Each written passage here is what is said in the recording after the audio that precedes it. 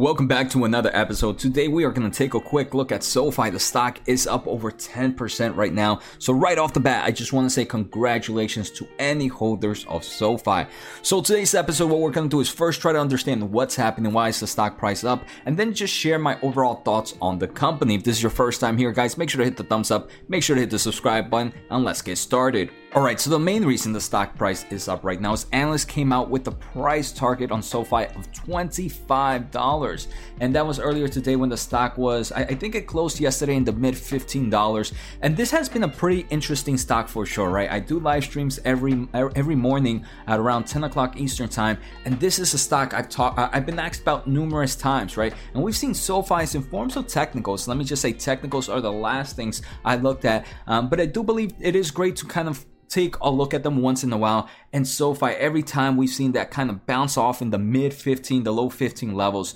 So one of the things I've been talked about previously is SoFi is definitely looking very, very attractive at those low teens. We can see with this amount of volume around this value, around mid 15s, low 14s, I do believe there are a nice amount of investors that got in and are kind of happy with this 10% gain. So like I mentioned, congratulations. So why did these analysts, one of the major things that this analyst says that is a huge driving force for SoFi is the key to SoFi is the company's perceived ability to cross-sell financial products to existing users.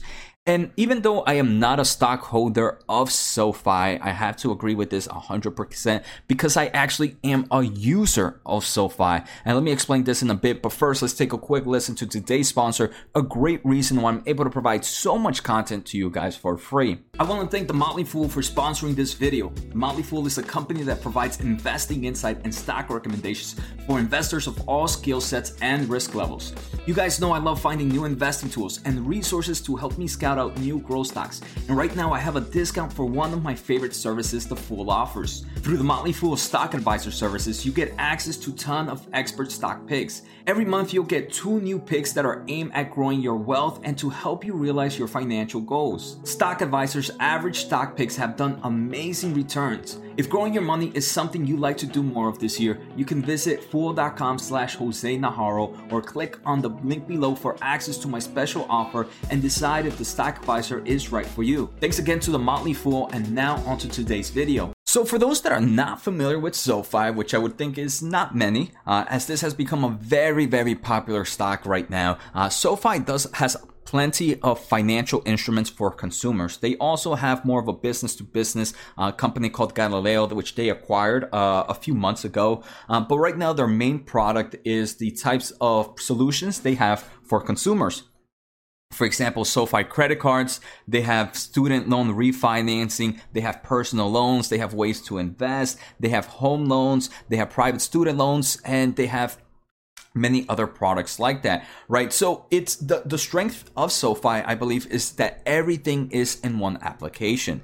So I mentioned I am a consumer or a user of SoFi, even though I don't own the stock. I recently took out a business loan, and the lowest rates I was able to get and the easiest one I was able to get was through SoFi. It was super easy to do, and now they have me in their system, right? For me to get the lowest rate, I had to kind of sign into their application and link it to their application. So now they've got the ability, if I proceed to kind of cross-sell me with their credit cards, with their investment platforms, even though I'm pretty much not going to do it, I do believe it is a huge strength for the company.